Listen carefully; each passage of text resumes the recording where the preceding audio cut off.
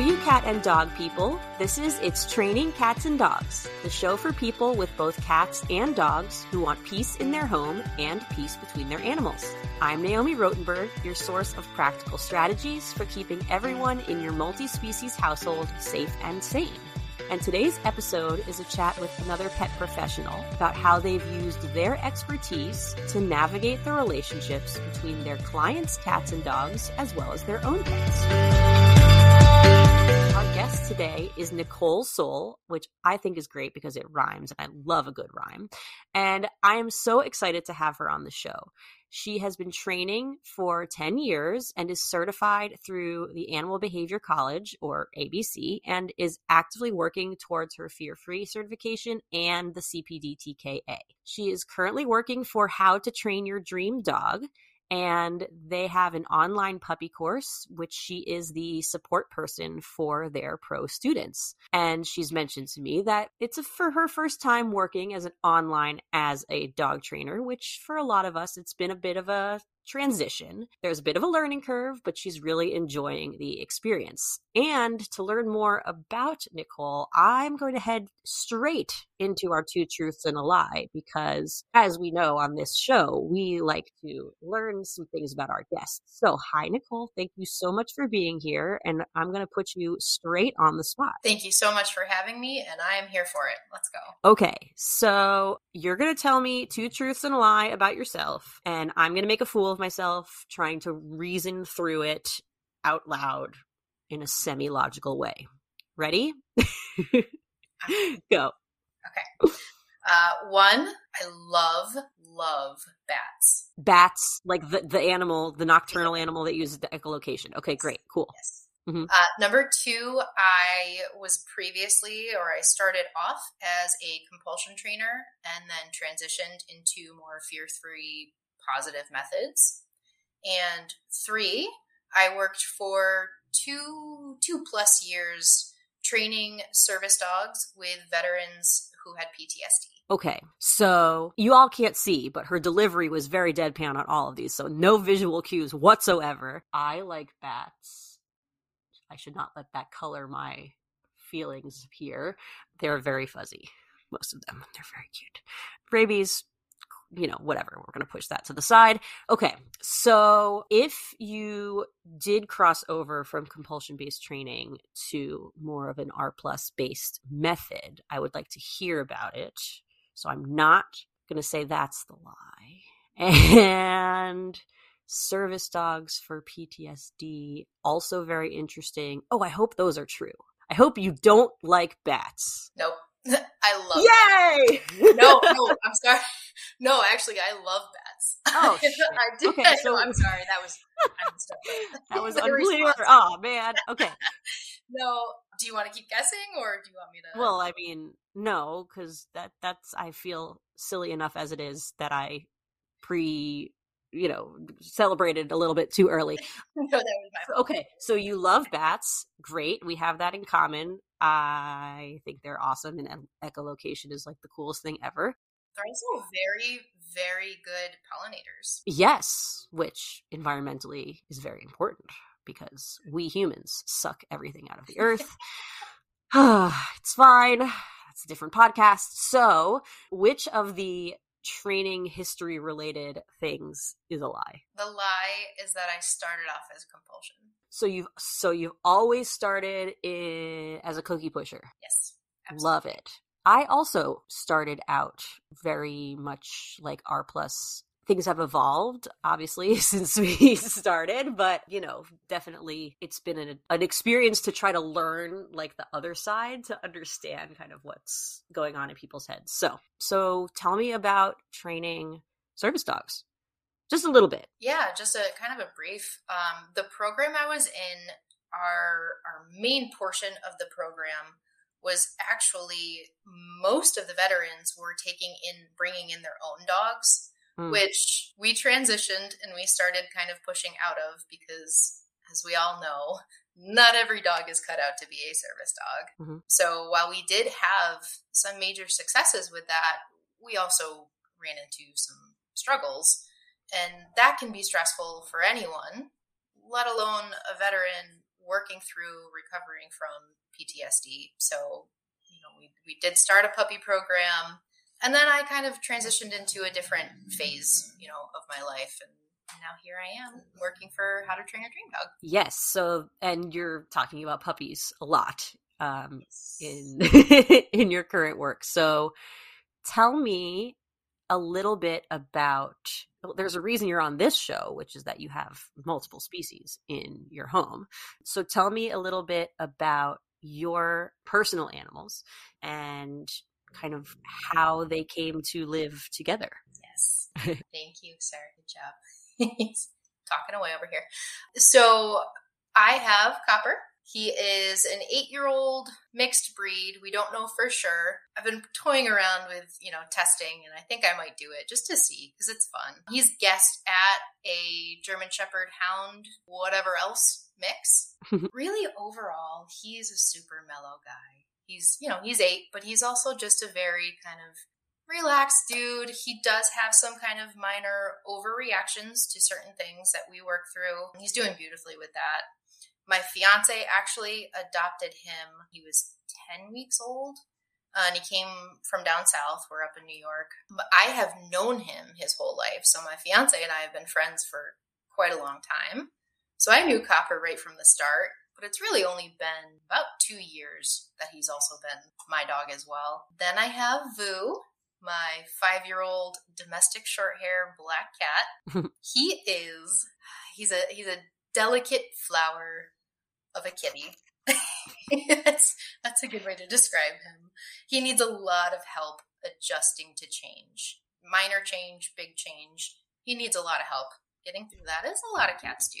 But he's also brilliant and cuddly on his own terms, and really just a very good boy overall.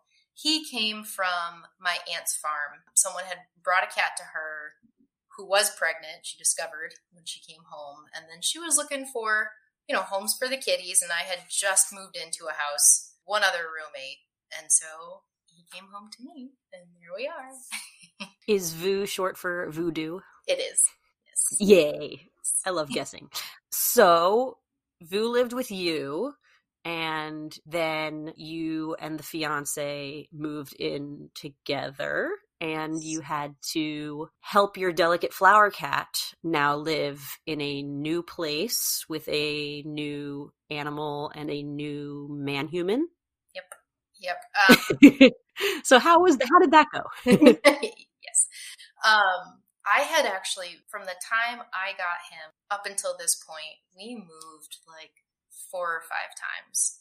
And it just was, the nature of my life and where I was and what was happening. And one of those times that we moved, he ended up with a urinary blockage. It got real serious real quick, and we helped him through that, and he recovered, and he's doing well with that. But obviously that really kind of flipped a switch for me of like, this is more serious, and I need to be preparing and planning even better when big changes are coming to really help him through that. So when I moved in with Charlie and Copper, I was pregnant at the time, freshly pregnant.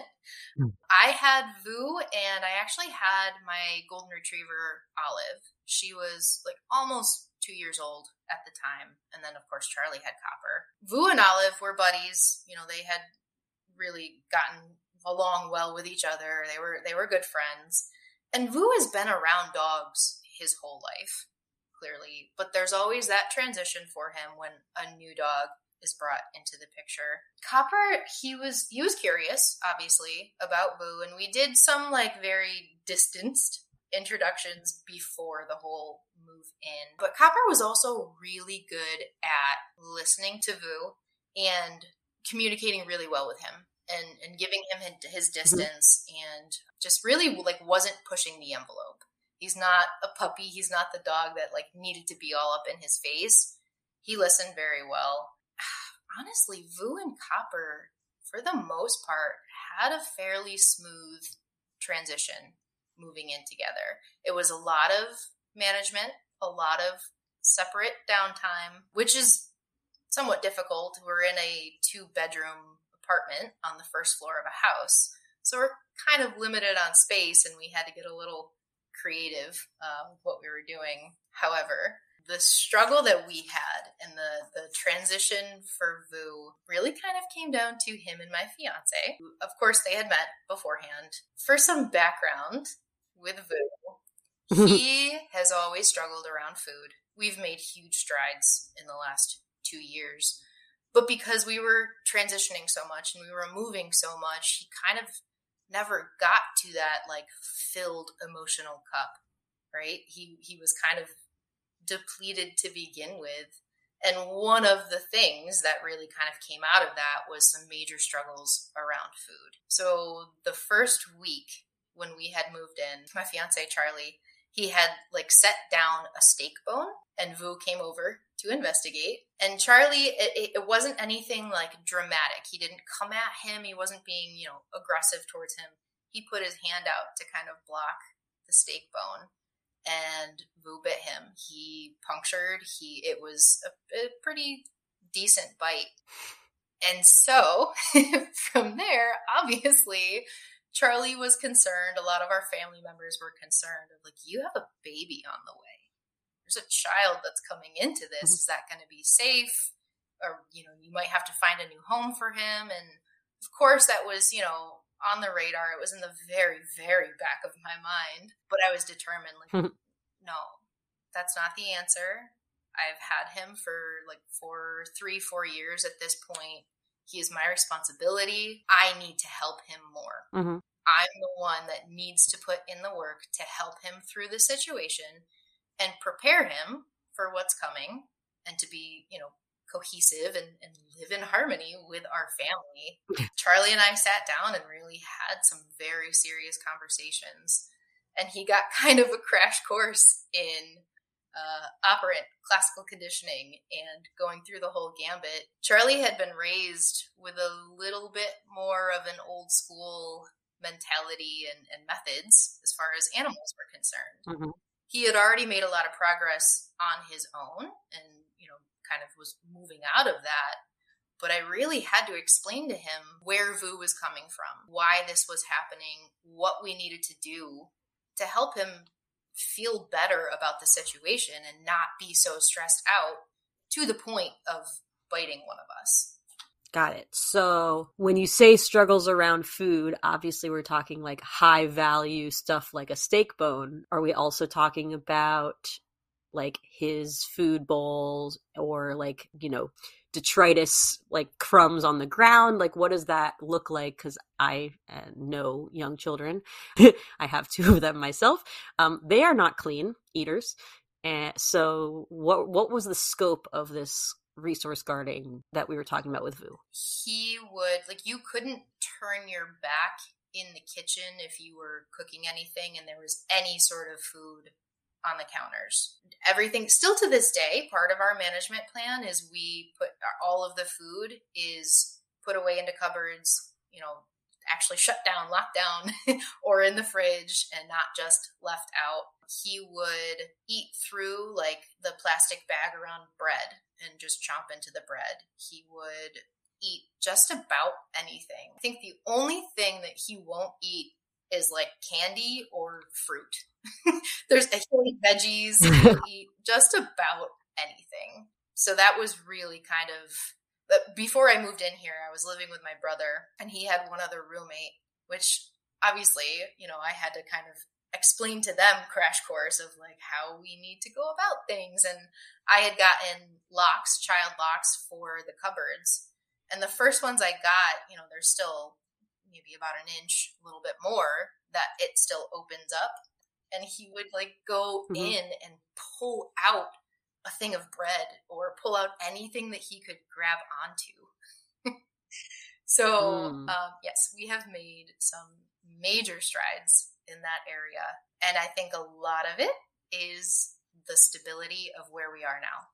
Being in one place with everyone on the same page and having some protocols put into place, having management in place, on top of his enrichment and the training and, the whole deal. So in terms of what management you put in place, so cabinet locks, he is, well, you didn't mention whether he's put away during meal times. He is not, actually. And so, again, in our apartment, it's difficult to really keep him out of certain areas. Basically, the only thing we have available to us is our bedroom, which really stresses him out more and wasn't helping in the long run. So that wasn't really quite an option for us either. What it came down to during human meal times was me being on the entire time, reinforcing him for where I wanted him to be and where he was going to be out of the way and safe, and there wasn't going to be, any sort of altercation or issue. So he has his place that he hangs out on. Copper has his.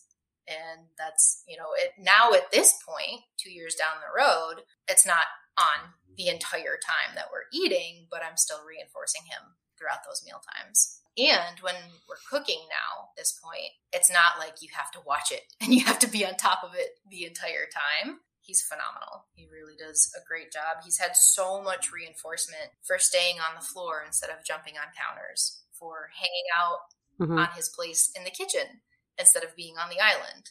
So he knows that if he hangs out in those areas, good stuff is coming, and it's not worth the energy to try and go, snag it from wherever it's sitting. That's great. So, being consistent and heavily reinforcing kind of a small number of options is great, because he's like, well, one of these is going to pay out. So I'm, like in this situation, when they're in the kitchen, I'm going to be here. When they're in the dining room or wherever you eat, I'm going to be here. That probably helps his overwhelmed feelings too. Like you were saying, that he was, has some emotional cup issues. Sometimes that helps to have more structure in that way. So, okay, Charlie got bit pretty bad, right? So besides for like you sitting down and being like, okay, here's the, the regime of like how we deal with this cat.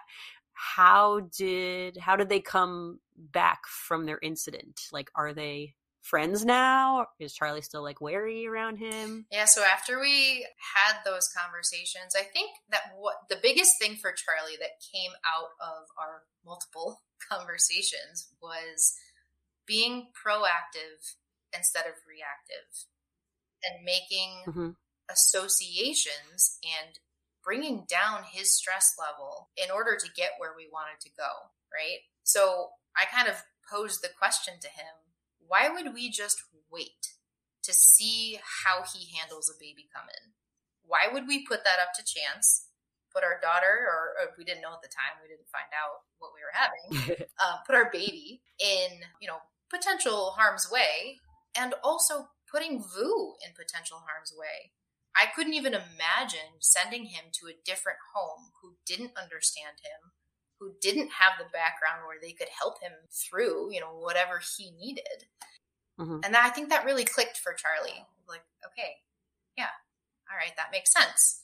So we currently have, and the iceberg images where like you see this up top and then all of this underneath. We have one of those for our students with How to Train Your Dream Dog, where at the top is behavior, just whatever the behavior that you're seeing up here. And underneath is all of the things that are feeding into that behavior, right? There's environment, there's genetics, there's the ability to practice their species typical behaviors and just be a cat or a dog and have those outlets. And all of those things underneath there, I really kind of had to like explain to Charlie, it's not just the behavior. You can't just stop the behavior. You could, but you're suppressing all of these things underneath. And if it's that iceberg and you're pushing ice down into water and you let go, or one thing slips out, that's coming flying out. And it's not going to be pretty when that happens. So for him, really kind of understanding that and understanding the fallout of harsh reactions and fear when you're dealing with animals was pretty eye-opening for him. We started really with working on some body handling. And when we started on that, it was literally just Charlie being in the room, not even anywhere near Vu, and just moving. Just making movements Mm-hmm. and I was reinforcing Vu Mm-hmm. and handing out some tasty treats. And we worked up to him working on Vu's like green zones, I like to call them, where he was okay being touched. And we used the churu tubes of gravy. Mm-hmm. He also, there's this one spot where he likes to hang out right in the threshold between the dining room and the kitchen. And if Charlie walked Mm-hmm. through there, he was getting swiped or he was getting kind of, batted at. So every time he walked through there, he had something on him to drop off to Vu. And Vu started realizing and making that association of like, oh, Dad comes through here and this is good stuff. I think I actually like this. This isn't so stressful and scary. Yeah. So we're now at the point where I'm pretty sure Vu loves Charlie more than he loves me. They're like best buds. They cuddle, snuggle all the time. Charlie helps me with his nail trims, which he's doing phenomenal with. And partly, obviously a major part of that was Charlie's efforts and his contributions to making that relationship work. He knew how important it was to me. He knows who I am, and I'm just a bleeding heart for animals. So he really Vu leaving our home. While I knew that if it had to happen, then yes, I would do my best to find the best place for him. But it really wasn't an option in my mind. So Charlie made huge strides and really worked really hard to get to that point. And part of it too was the time for Vu to fully relax, get comfortable, transition into the home. Yeah, so you're doing all of this while you're pregnant. Yes. So you're working on this like food issues, and you also have this like impending project of like getting the dog and the cat ready for a baby to come in.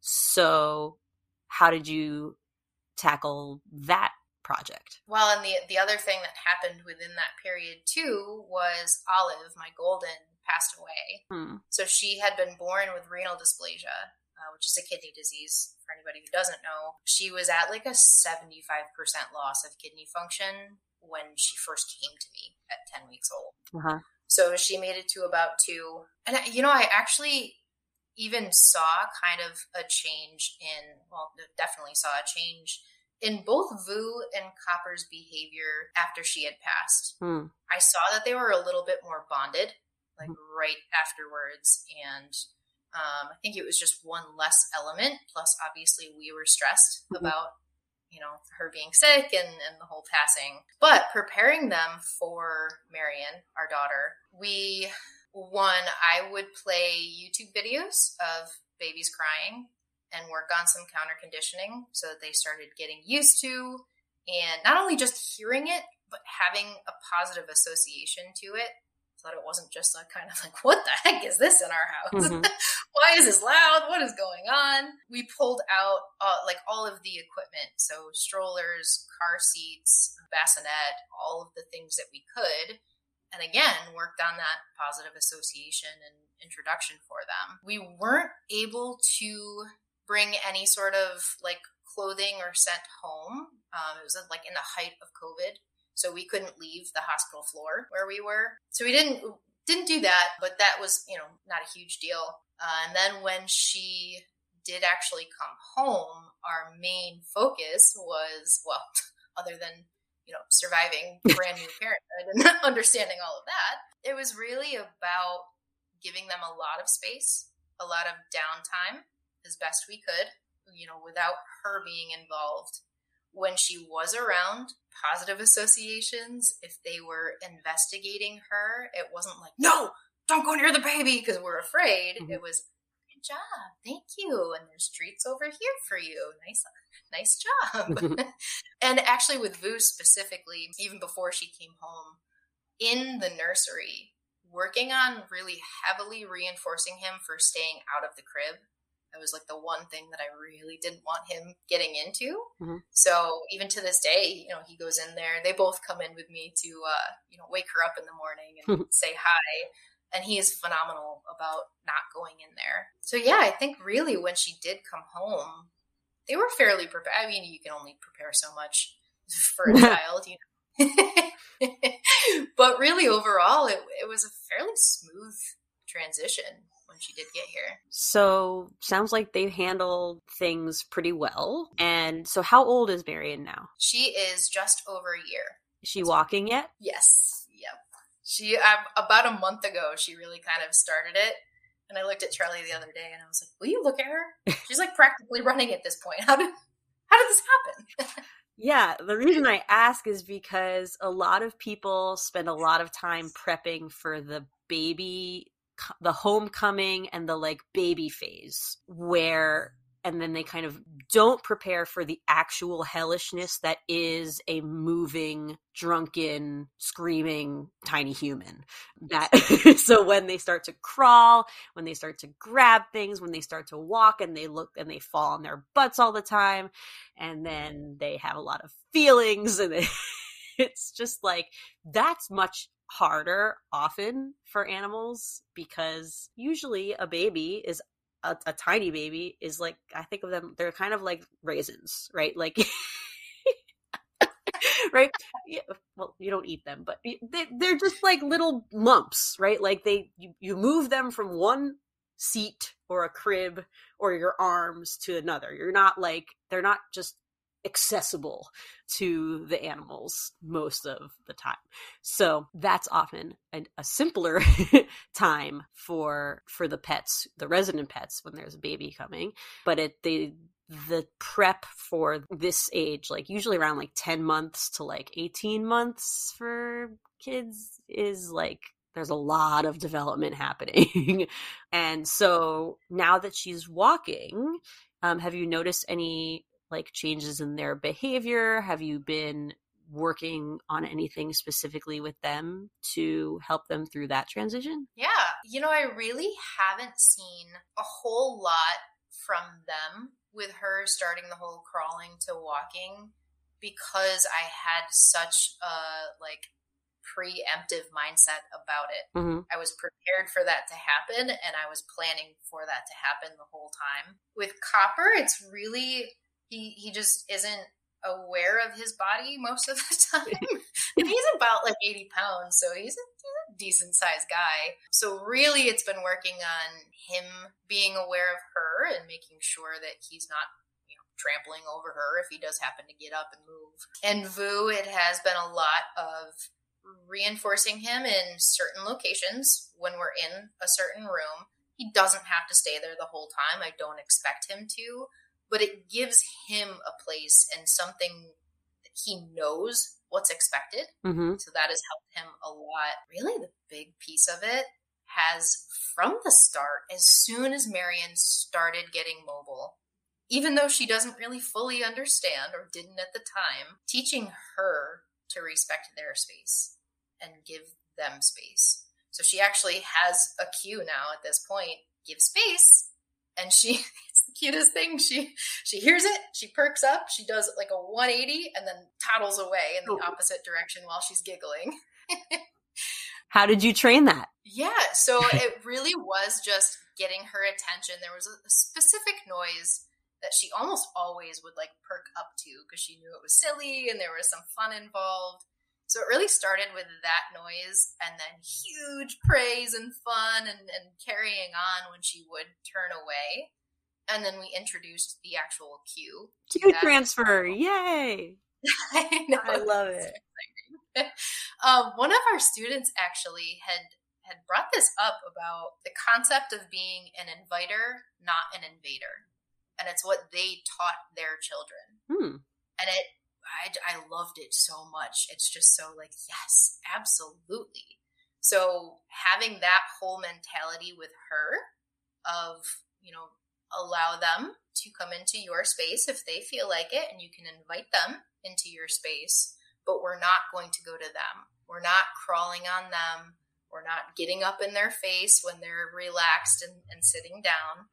That's their space, and we're going to respect that. One thing I think really helped her with Vu specifically, Copper has kind of always gravitated towards her and just he settles near her and seeks her out quite a lot. Vu is more so about, kind of avoiding. He'd investigate, but really just doing his own thing, keeping space. This was probably about 4 or 5 months ago. I handed her one of his little teaser wands, one of his little flirt poles. And that was their way of kind of bonding and really, figuring out each other and having a positive moment together. Mm-hmm. She'd wave it around. And even if he was across the room, but he's watching it going around, she would just giggle and laugh and absolutely love it. So that's their way of connecting and being with one another, where she's far enough away from him and his paws, and he's having that positive experience with her as well. That's great. I like all of these kind of riffs on some of the basic, tenets of kid pet safety, of like, make sure that when they are interacting, that there is enough space. We're not going to teach them like cuddling type interactions, having that wand toy in between. I love teaching the baby a cue. I often say, it's good because she's still so young that you really can like teach her cues in that way.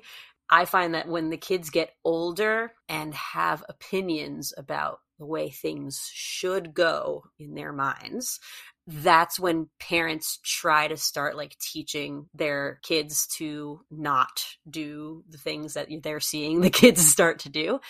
And that's a little bit simultaneously too late and too early, right? So the kids don't have enough presence of mind and control over their own actions and foresight and all of that stuff to be able to really take those like warnings or like understand that stuff in order to regulate their own behavior. And it's too late because it hasn't been like part of their day-to-day experiences with the animals like from the beginning. So you've done a good job so far of of creating that kind of routine and structure around their interactions. It's really good. And is there any resources that you used to kind of like anticipate some of the like developmental changes in Marion that like you could prepare for? Because I know a lot of parents don't really like think about the next phase until they're in it, me included. It's very overwhelming. And, a lot of people don't have as much experience with kids to kind of know what is developmentally appropriate at any given age. Do you have anything that you would recommend people look at, or did you just kind of come up with stuff on your own? I want to say it was kind of a hybrid of those. Really, there's only a couple of like Instagram channels that I follow as far as child development goes. I was doing a lot of research on sleep. That a lot. It's been a full year of like not sleeping very well.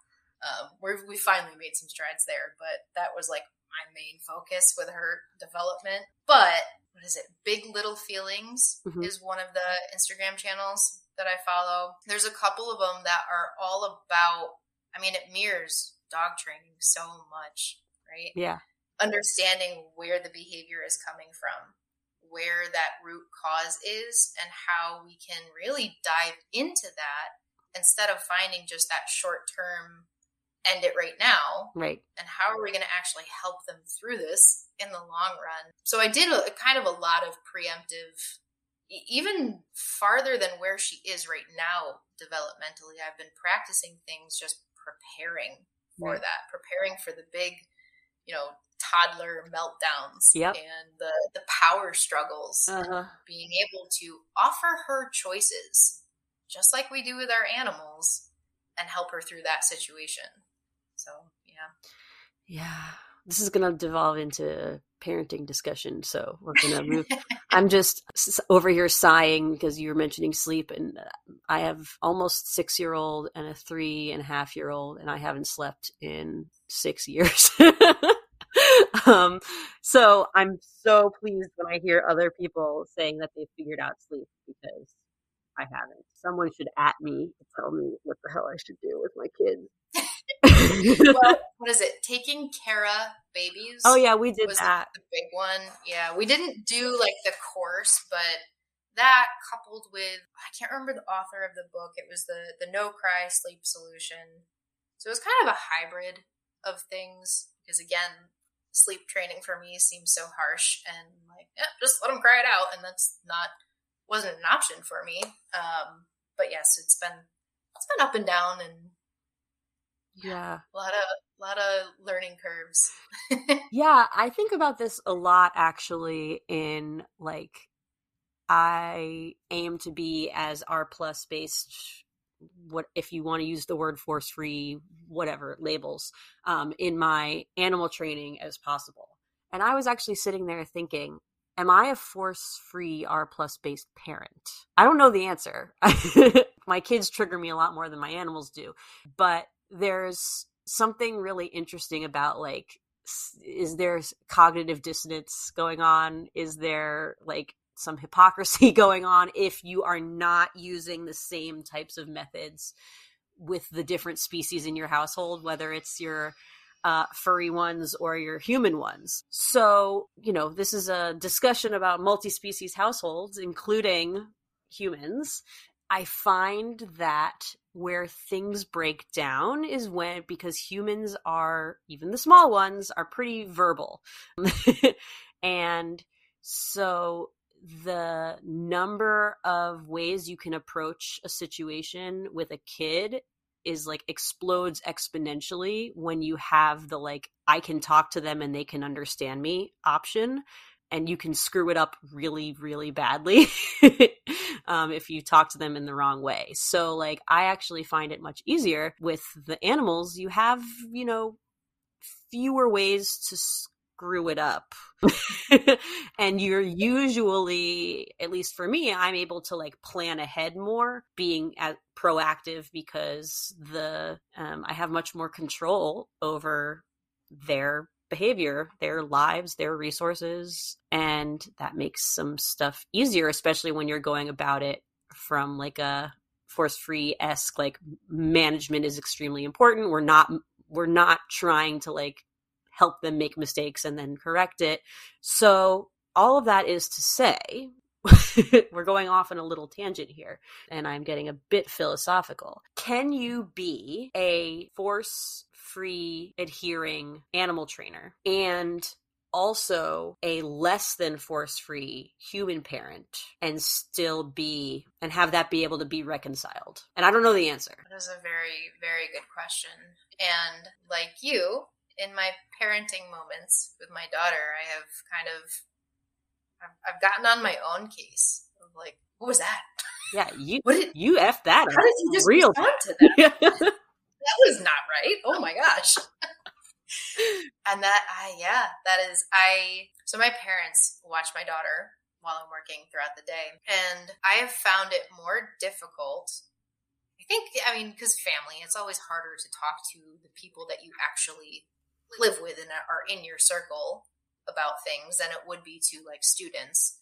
But I have found it more difficult to explain to them the direction that we're going in and how I would like them to handle certain situations than I do working with our students and teaching them how to interact with their animals. Mm-hmm. And definitely the verbal communication is a big part of that. Though I think a lot of people with their animals verbally communicate too much. They over communicate. Or they think they're communicating, but they're just saying stuff. Yes. And that's really, I think, where it comes back to the child as well. You think you're communicating one thing, but they're over here, or they're reading your face, or they're looking at your body language. And they're not necessarily picking up what you are saying to them. Especially in moments of stress and anxiety. Yes. Similar to our animals. Yeah. The thing that you just said about like watching yourself parent and being like, that wasn't the right way to go about that situation. A lot of us do that when we're in training sessions with our animals too, right? They're like, well, that rep terrible. I screwed that up. And especially if you're like videotaping your training sessions. Luckily, I don't have videotapes of myself parenting because I would be. Anyway, but yeah, no, the thing about the way we're choosing to train and or parent is that there's a lot more responsibility on the parent to be orchestrating things in a calm/organized way, not to be permissive, not to be like, but just there's so all of the same stereotypes of like R plus based training. Same thing with like whatever you might call it, like gentle parenting, or what do they call it, like not focused parenting, whatever, something else. There's some other word that I can't, in my sleep addled mind, can't remember. Conscious parenting. There we go. There it is. There's the word. Yeah, so all of the same stereotypes and like, objections to it are the same thing you hear from people who use more aversives or compulsion-based stuff in their dog training as well. Like, you're just going to let them walk all over you. You can't say no, like all of that. And that's not true. Not at all. Not at all. So yeah, 2 examples of where my background has helped us through a situation and where Charlie, my fiance, would have just gone the kind of harsh route. Like, no, stop that right now. 1, Marion had discovered as she started moving around that the dog water dish had water in it. And, oh my, this is exciting. And again, because of our limited space, it was really hard to block her from it without blocking Copper's access to it. So give space, her cue, helped us, and making sure that she regularly had plenty of outlets to play with water was huge in that situation. And Charlie, after a while watching it, was like, oh, wow, that actually worked. Yeah, oh, weird. And then 2, she is a climber. She likes to climb onto just about anything that she can get onto. So she was in a chair and she was standing up in it. And, my fear is you're going to fall out of this and hurt yourself. So I gave her 2 choices. And again, at the moment, she understands only so much, but I told her, you can put your bottom down or we're going to get out of the chair. And I think the first 2 times I offered that option to her, I helped her out of the chair because she couldn't make a choice. And she really didn't have like a major meltdown. It wasn't like a huge negative moment for her. But the 3rd time we tried that out, she looked at me, she paused for a couple of seconds, and she put her butt down. And now, moving forward, she will either just remain seated, or if she does stand up, and I ask her, she will either put her butt down, or she'll climb herself out of that, and there's no conflict. There's no struggle whatsoever between the 2 of us. And that just coming from the background, again, of, yeah, you can absolutely apply something to just stop that behavior right in its tracks. And of course, there are situations where if it's dangerous or like it's, ooh, we can't let that happen in this moment for safety purposes. Yeah, it might happen. It might come out. Mm-hmm. But then you plan ahead thinking, okay, this happened.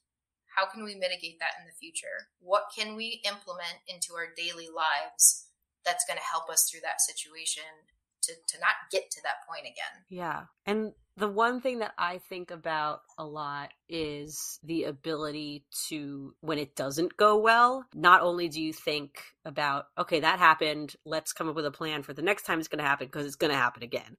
Let's come up with a plan and try to, stick to it, but also to then go back and apologize if it's a human or making it up to your animal in some way with some kind of bonding experience, to kind of reset that relationship.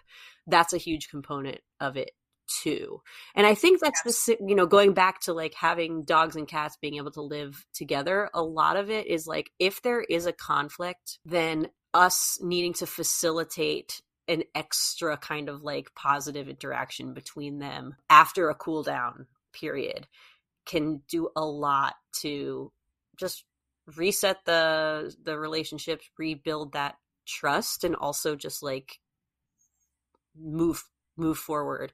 If you just kind of ignore it, that can be difficult for a lot of beings, whether they are furry or human. I will end with something interesting that happened with my kids recently with choices. So I have my 3-year-old. He's very 3 right now. And so choices. The theory is you give 2 choices, both of which are acceptable to you. And so there's no wrong answer. So he doesn't want to get dressed in the morning. We are late, as per usual. I say, do you want to get dressed before breakfast or after? And he says, no. Okay, so we're just gonna be freebirding it today, I guess. Okay, so you're supposed to take a deep breath and just repeat the question very calmly. This is like quote unquote supposed to, like how you're supposed to ask, do the parenting thing, but also with your animals, right? You're supposed to kind of like do a reset and then re-cue again, just to check whether they, had a brainwave. I get no again. I said, no is not a choice. So I actually had to remove myself because I was getting angry. And I sat there and I thought about it. And I said, okay, well, this is a situation in which something has to happen. No is not an option. I gave the choice. So before I picked up the clothes that I picked him up and I brought him downstairs and I dressed him. So that would be the like compulsion based type thing. I said to him, because I gave you a choice, because you didn't take it, I now have to do this. And this happened this morning, and I've been thinking about it since then. How would I have done that with a dog? Besides for the one thing that I have in like no choice moments, I'll tell my clients, you have to precondition the stuff you're going to do in a no choice moment, like make sure that they're okay with their harness being grabbed, make sure that you've conditioned them being restrained, for like vet visits and stuff like that, where it's just like choice is not an option for either. Like you said, safety reasons or like something just has to happen. How would you do that where you said, I gave you a choice, I did the thing, I did the thing I'm supposed to do. It quote unquote didn't work. I have to move on to this next thing. Yeah, a lot of it for me comes then down to the context of the situation. And again, hopefully you, obviously, but hopefully whoever it is has been, working towards and working on conditioning towards something that needs to happen. But in the event that there is no option, like this has to go down, there's no choice. As best you can, changing the context out of your conditioning sessions or out of, what it typically would look like that you've been working towards. Mm-hmm. In that specific scenario, I don't know what changing that context would be for you and for your son. Nudity, not an option. Typically frowned upon. Yeah. But the context of like the thing happening. So one of our students right now, they're working on conditioning the pup to a harness. And she had to, or maybe it was the collar, she had to get it on him, just because like it had to happen. And the room that she typically trains in, or the room that they've been working on it in, I had her change that. I had her change the clothes that she typically was wearing. She didn't have a treat pouch on, which she normally is. Any of those minor details that she could change, we had to switch that up for that moment. And then coming back to it and trying to recoup, take those conditioning sessions down a little bit and help him transition back in and go back to that different context.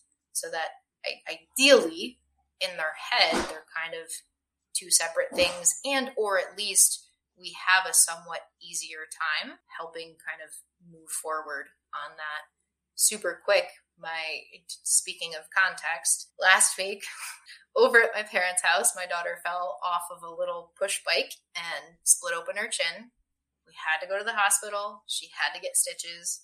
I had to hold her down for those stitches to be put in. And it was one of the most horrendous moments of my life, but it had to happen. She had to have them in. I noticed in the following days that me coming towards her while she was on her back for diaper changes terrified her, because she had that then memory and association. I'm sure that made you feel excellent. Oh yeah, absolutely. That felt great. But we have, since last week, entirely changed the context of her diaper changes. If it's pee, she's standing up. And I've had a huge learning moment of how to change a moving 1-year-old while she's standing. And if it's not, and she needs to lay down, she is now on the floor on a different mat in a totally different context. We've just been recovering from that moment. So. These are the things that, like, Nicole and I are literally, we think about this all the time, right? Like, as behavior professionals, we, hold ourselves to a higher standard, and, we can see when we're doing things not the way that we would like to, ideally. So kind of coming to terms with plans and how to recuperate from things that don't go as well is something I think about on the daily. Thank you for walking me through it. This went into a very different direction than I thought it would, but it's very interesting. Thank you for going off on a tangent with me. And thank you for taking me there. I hope that anyone who is listening who has not only the cat-dog multi-species issue, but also has the human-child aspect going on as well, got a lot out of this discussion. I know I did. If this episode has helped you feel less alone in your struggles with your cats and dogs and human children, please subscribe so you don't miss any other episodes. And I would be so appreciative if you would take a few minutes to review the podcast, because your support helps other people find this show, and other people finding this show makes other people find the show, and that is great for me and for everyone who gets something out of it. I would love if you would follow me on Instagram @PraiseworthyPets and send me a direct message, because I want to know which trainers you might want to hear from next. That is all for this episode, you wonderful cat and dog people. I will see you next week for more It's Training Cats and Dogs.